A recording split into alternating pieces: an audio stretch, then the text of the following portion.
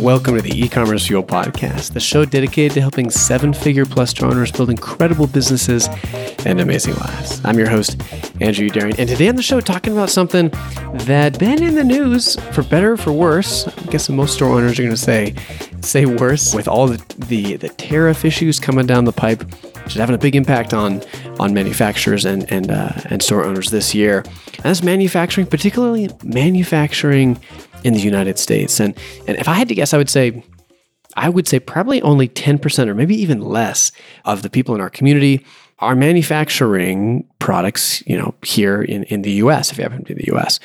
And this could be, if you're not in the US, but you're, in a Western nation, somewhere other than Asia, where a lot of the manufacturing happens, this will probably be fairly applicable. But I was chatting with one of our community members, Chris Nelson from the company mcarbo.com. And he mentioned that he's gone through this. Everything they make, almost everything they make is made here in the United States. And I want to talk to him about that experience. How does that go? What do the pricing differences look like? How many suppliers does he have to use? Is he able to get the range of things that he needs? And just get a snapshot of what it's like manufacturing stateside, the good, the bad, and the ugly. So chatting about that and hope you enjoy it. And a big shout out before we dive into the main discussion to Klaviyo, who's helping over 15,000 store owners supercharge their email marketing. They've got their Klaviyo Boss event coming up next week. I'll be there. Really looking forward to it. Let me know if you're going to be there. It would be fun to meet up. And we've got a meetup for ECF private community members, which you can learn more about in the forums in our private community. Klaviyo's running a very cool contest called the Owned Growth Series, where they're asking to hear your stories about how you've grown your business with your own marketing efforts. And you can see their finalists. There's 5 of them at klaviyo.com/owned growth stories. You can vote starting now for your favorite to help them decide who gets a investment in their business and a free trip to Boston. So check out the stories. They're very cool. Again, that's klaviyo.com/owned growth stories. And if you want to get started with your own email marketing supercharging story, you can do that at klaviyo.com/ECF. And then secondly, a big thank you to the team at Liquid Web, who has the best place online to host your WooCommerce store. I mean, these guys, they do web hosting incredibly well. Just to begin with, I host all of my web architecture there that's not hosted, but it's particularly great at WooCommerce. They built it from the ground up to help WooCommerce run quickly, efficiently, to scale well, to manage all of the WooCommerce and the WordPress backups and all of their upgrades.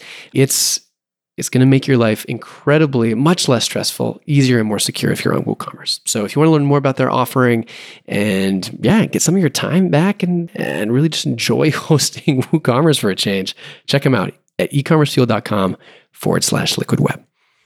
All right, let's go ahead and jump into my discussion with Chris Nelson.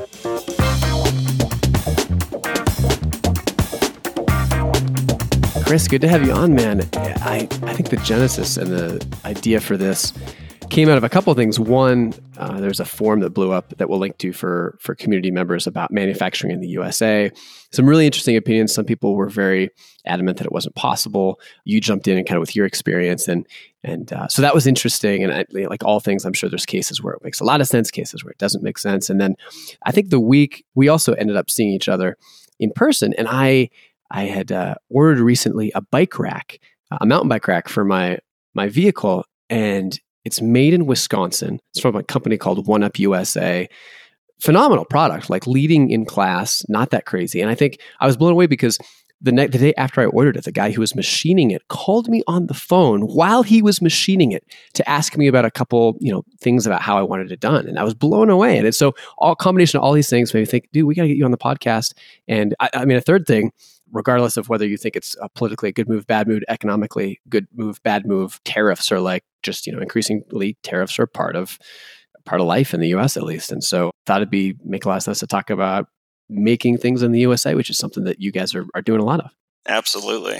I'm happy to be here. This is amazing. Yeah, good to have you on, man. And it's really cool too, because you've been a part of the community for a while, but maybe a little bit later we'll get into your full journey after we cover some manufacturing stuff. But congrats on what you've done, man. Like, I mean, I remember when you emailed me and you wanted to join the community, but weren't quite there yet in terms of revenue, and then now you've just just surpass that. And it's been cool watching your journey to just to where you started to where you've gone. And so maybe you can tell people just quickly, I kind of mentioned to you at the top, but what do you manufacture? What kind of products do you make in the firearm space?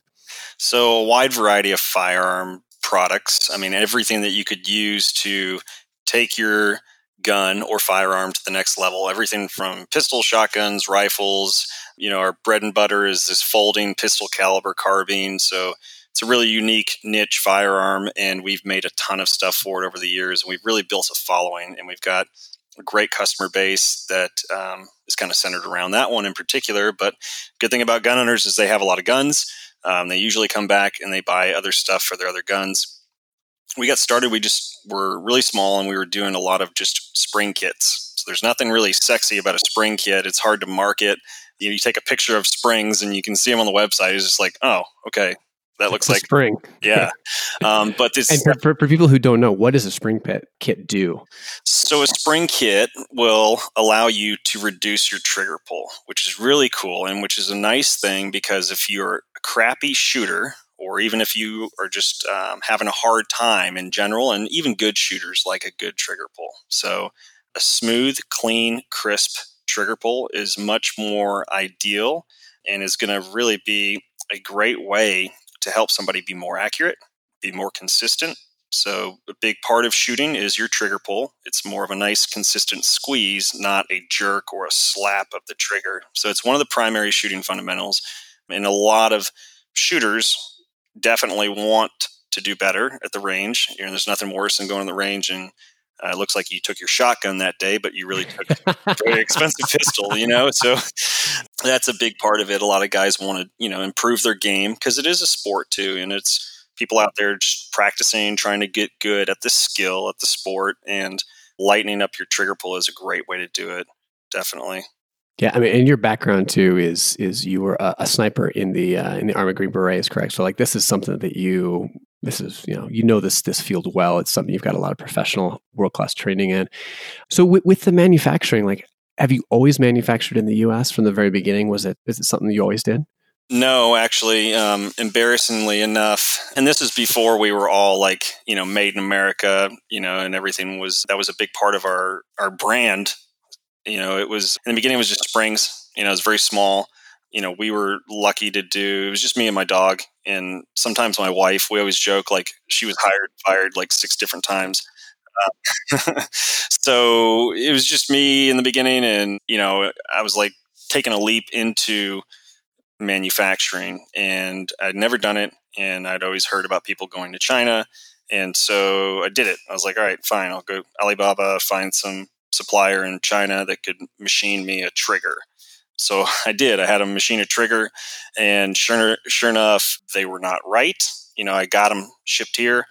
They were nice enough, though, to say that, hey, we'll remake them. But unfortunately, the cost to ship them back to China was going to be more than what I initially paid. I mean, it wasn't going to work out financially. I know that. So then I was left scrambling to try to find somebody locally to fix them. And that's how it kind of segued into me, just working just U.S. manufacturers that I could actually be in the same time zone with, speak the same language. Obviously, a quick turnaround because I had a huge amount of money, especially when I was only making like $2,000 a month top line. Back then, it was a significant investment for us because it was about $2,000 worth of machined parts that were no good. So I definitely needed to get them fixed, and that's how I ended up working with our first local, manufacturer in the U.S. Yeah, and what? So you're all 100%.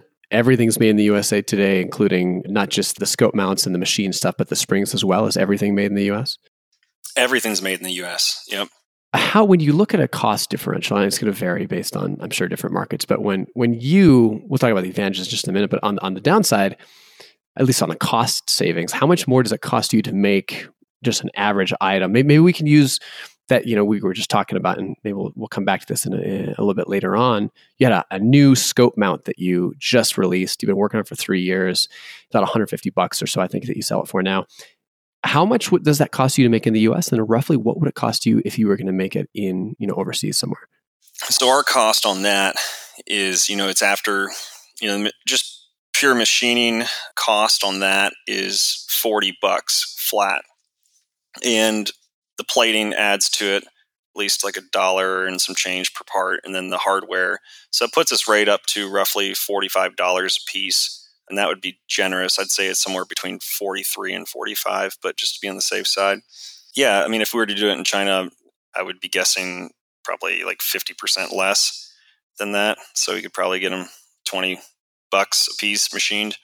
But then you have to factor in the shipping cost too. So I'm sure that's going to add a little bit to it. And you have, I mean, that's your incremental cost, but I mean, you were talking about the R&D that went into this for 3 years. So there's a ton of costs you got to amortize, but just thinking about those, I know, so if someone's listening and they're like, God, I paid $150 for that, $40. There's 3 years of work going into it. But so could you even, I mean, one of the things that we were talking about was with that mount, with that scope mount, it's a scope mount that folds out of the way so a gun can fold in half on top of each other. And one of the big challenges you said was that you had to be able to design this thing so that it would stay absolutely rock solid and wouldn't shift even as much as a hair, because that puts, it's a scope, and that completely, it's going to ruin your accuracy. So is that something you could be able to do in China without, I mean, because it sounded like when you were developing that product, it sounds like there's a lot of back and forth with your manufacturer to iterate on that and test it. This isn't working. Maybe you can, am I fair in thinking about it like that, or? Yeah, I think so. I mean, it would have been extremely difficult. And that's something I was thinking about today, because I know we were going to have this discussion, and, we were kind of, and, it's a bit of a sensitive subject, clearly, in the forum, So I was kind of thinking about that today, and I was like, well, if you were to make something, fairly straightforward and simple, China would be a home run and probably really repeatable.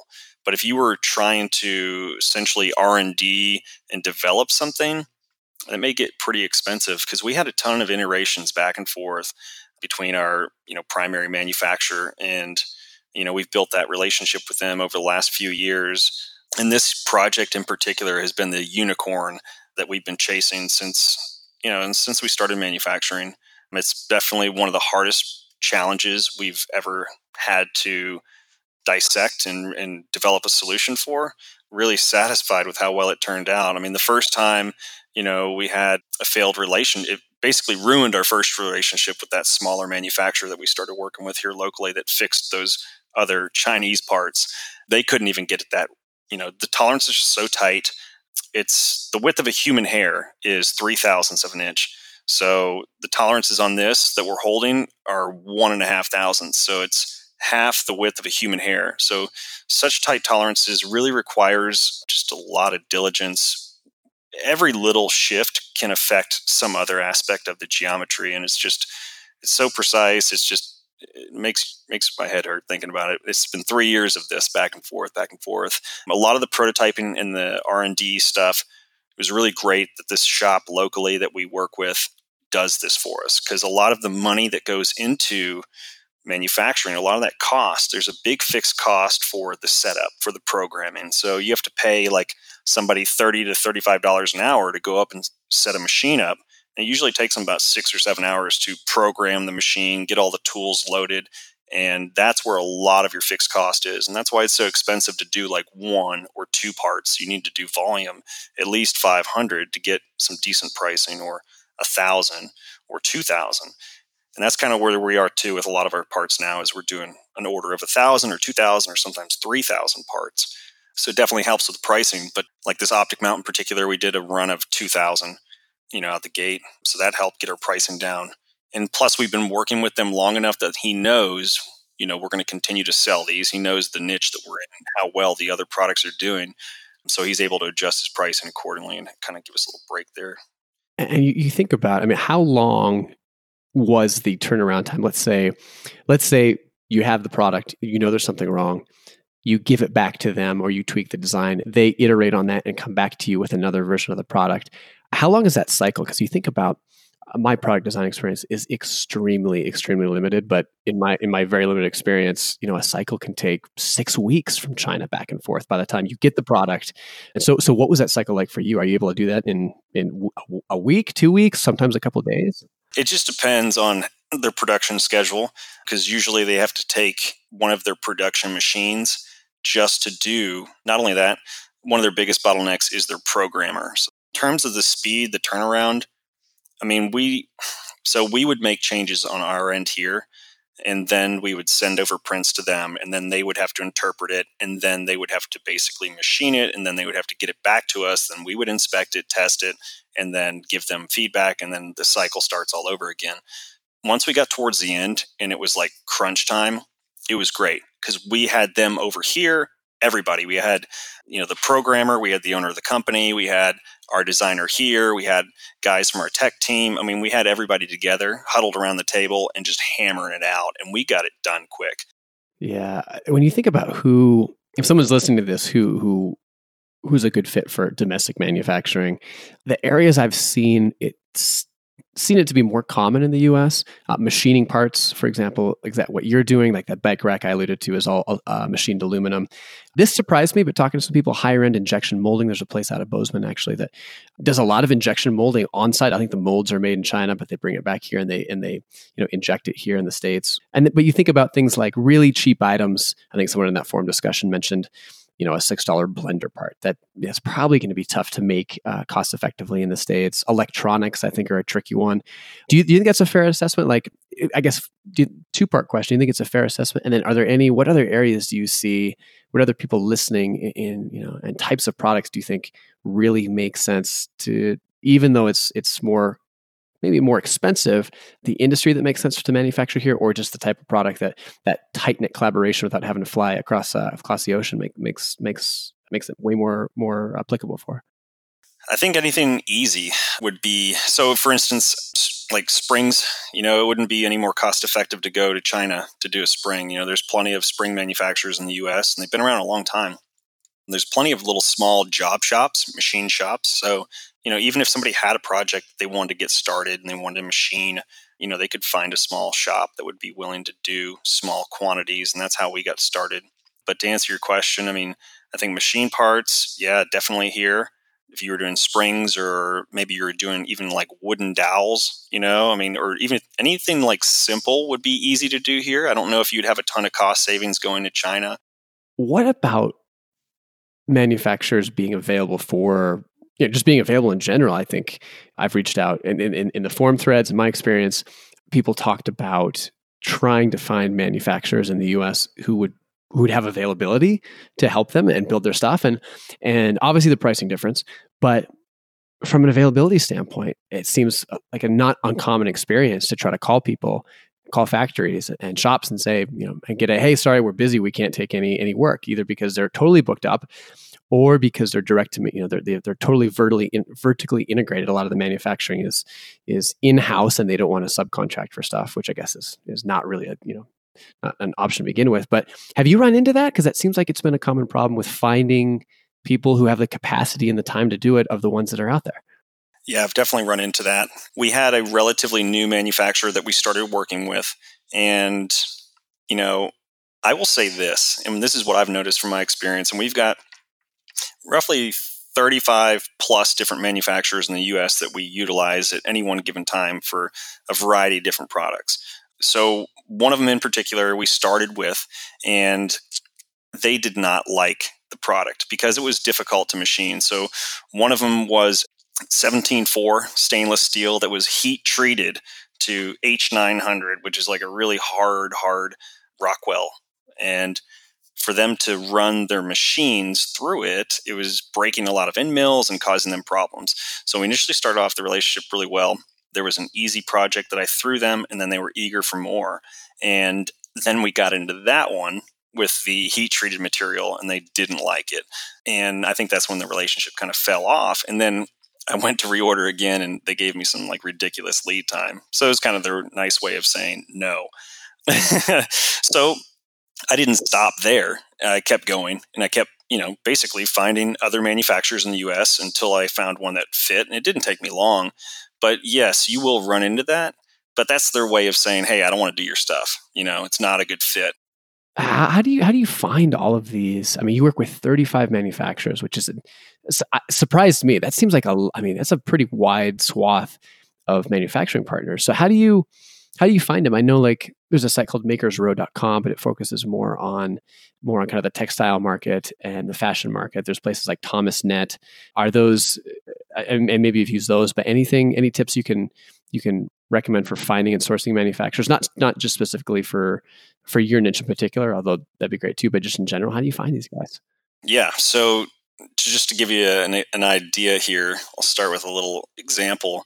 That rubber tube that's on our website, the bolt tube cover, I literally sat down for a full day, and this is all I did for an entire day, and I made phone calls. I made 65 phone calls in one day, and it took me 65 phone calls to find a manufacturer that would be willing to basically laser cut rubber tubing. Just because of the fumes and everything else, that was the hardest one for me to source. But I knew somebody was doing it because there was a competitor of ours that had a similar product. And I'm like, okay, there's got to be a way this is getting done. So I just Chris, sorry to interrupt, but where did you get that list, those 65, those phone numbers? Where did you find those even to call them? Oh, okay. So ThomasNet, I definitely, scraped through it, and also Google. I just Googled in ThomasNet, and, I just started going down, the search list there and basically calling and asking. And I really got good at my pitch. I was like, I have this material, I need this. And then obviously every conversation's, going to require a print. So I'd usually email them the print as I'm talking to them until I finally found one that was willing and able to do it. And we got the ball rolling, but most of them were all no's, which is good because I want to know right away. I don't want any BS. I don't want to get down the road and then they give me a terrible price, or they say, no, it's a 26-week lead time. At least, they're straight up and they're like, no, not a good fit for us. It's like, all right, thanks. And then I'll say, hey, do you have anybody you would think might, be interested in this kind of work, or somebody that might do this kind of work? And that's also helped too, asking for a referral more or less, because they know people, they're in the same, they're rubbing shoulders with other people in machining, manufacturing. So they would at least be able to give you maybe a referral.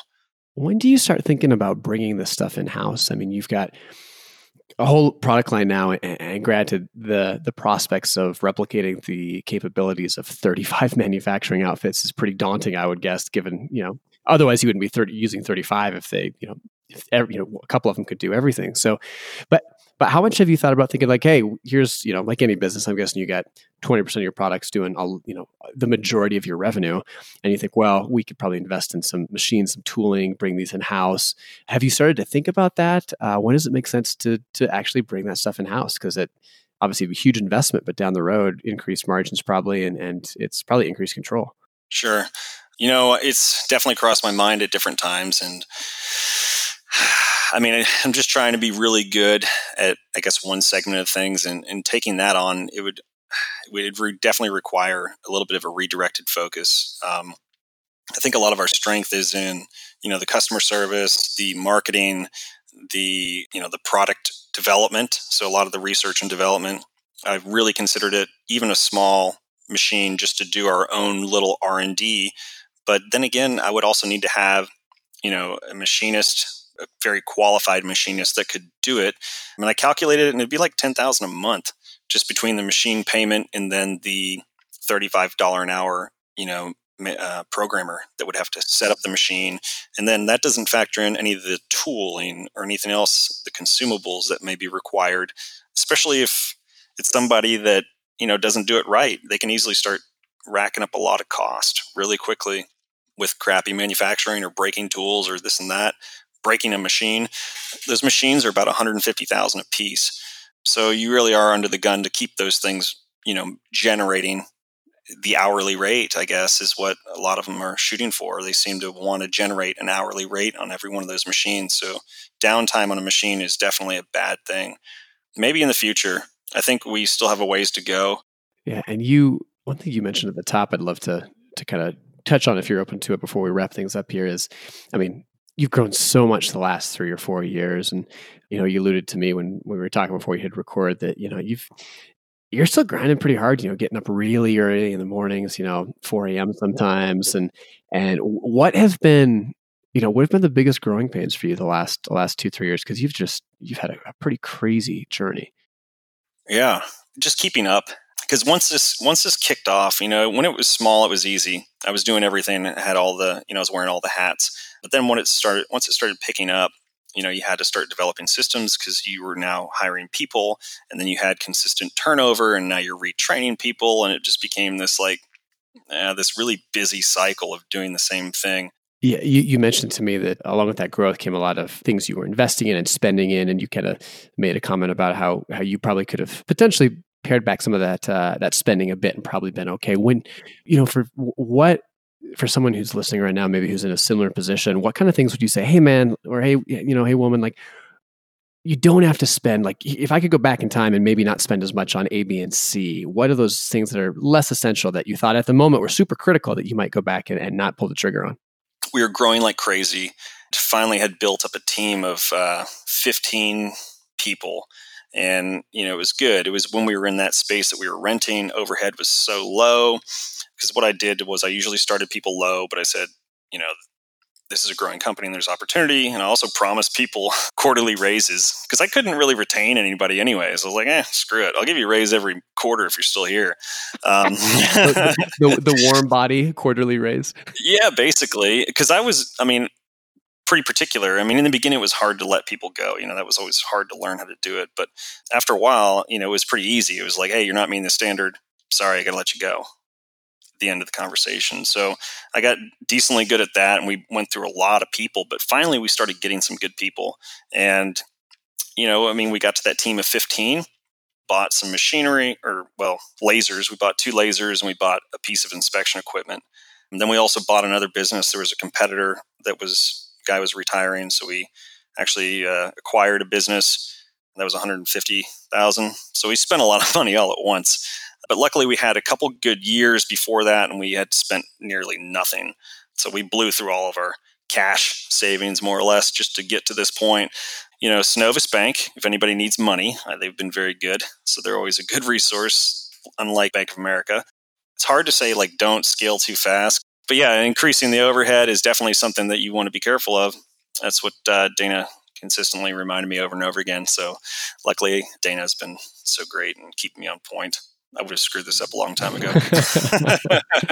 Well, Chris, it's a cool business you've built in terms of what you've done and grown with it, and despite some of the challenges, and cool you manufacture everything here in the States. I think that's awesome. And Chris, this has been super cool hearing you talk about just the story of the business and also especially manufacturing in the USA. And yeah, so again, if you're listening and you're in the gun space, want to check out his site and what they've got to offer, mcarbo.com. That's M as in Mary, Carbo, CARBO.com.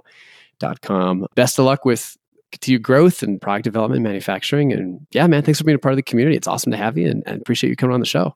Absolutely. Thank you for having me. I hope something was valuable in there. If you're listening to this and you own your own e-commerce business, and chances are probably pretty good that you do if you've gotten this far through the episode, you need to check out our private community for store owners. It's a vetted group of over 1,000 store owners and experienced professionals.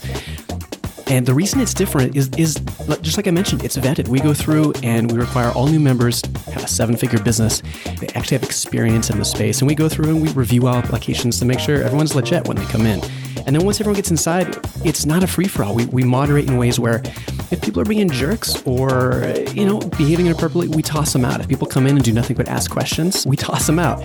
We really value experience. We value reciprocity. And it's a place where you're going to be able to connect with other store owners to learn what's working, but also make good friends. Like some of my best friends I have met through this community, and I know that others can say that as well. So if you're interested in learning more and applying for membership, you can do that at ecommercefuel.com/form. That's FORUM. And of course, I want to give a huge thank you to the 2 sponsors who make this show possible. First, to Liquid Web, who offers the absolute best place to host your WooCommerce store online, a scalable, rock-solid platform. If you want to learn more about them and how they can supercharge your WooCommerce store, you can do that at ecommercefuel.com/liquid web. And also to the team over at Klaviyo, who makes email automation incredibly easy and powerful. You can get started for free and test drive their platform at ecommercefuel.com/Klaviyo. That's KLAVIYO. Thanks so much for listening. Really appreciate your time and you following the podcast, and looking forward to catching you again next Friday.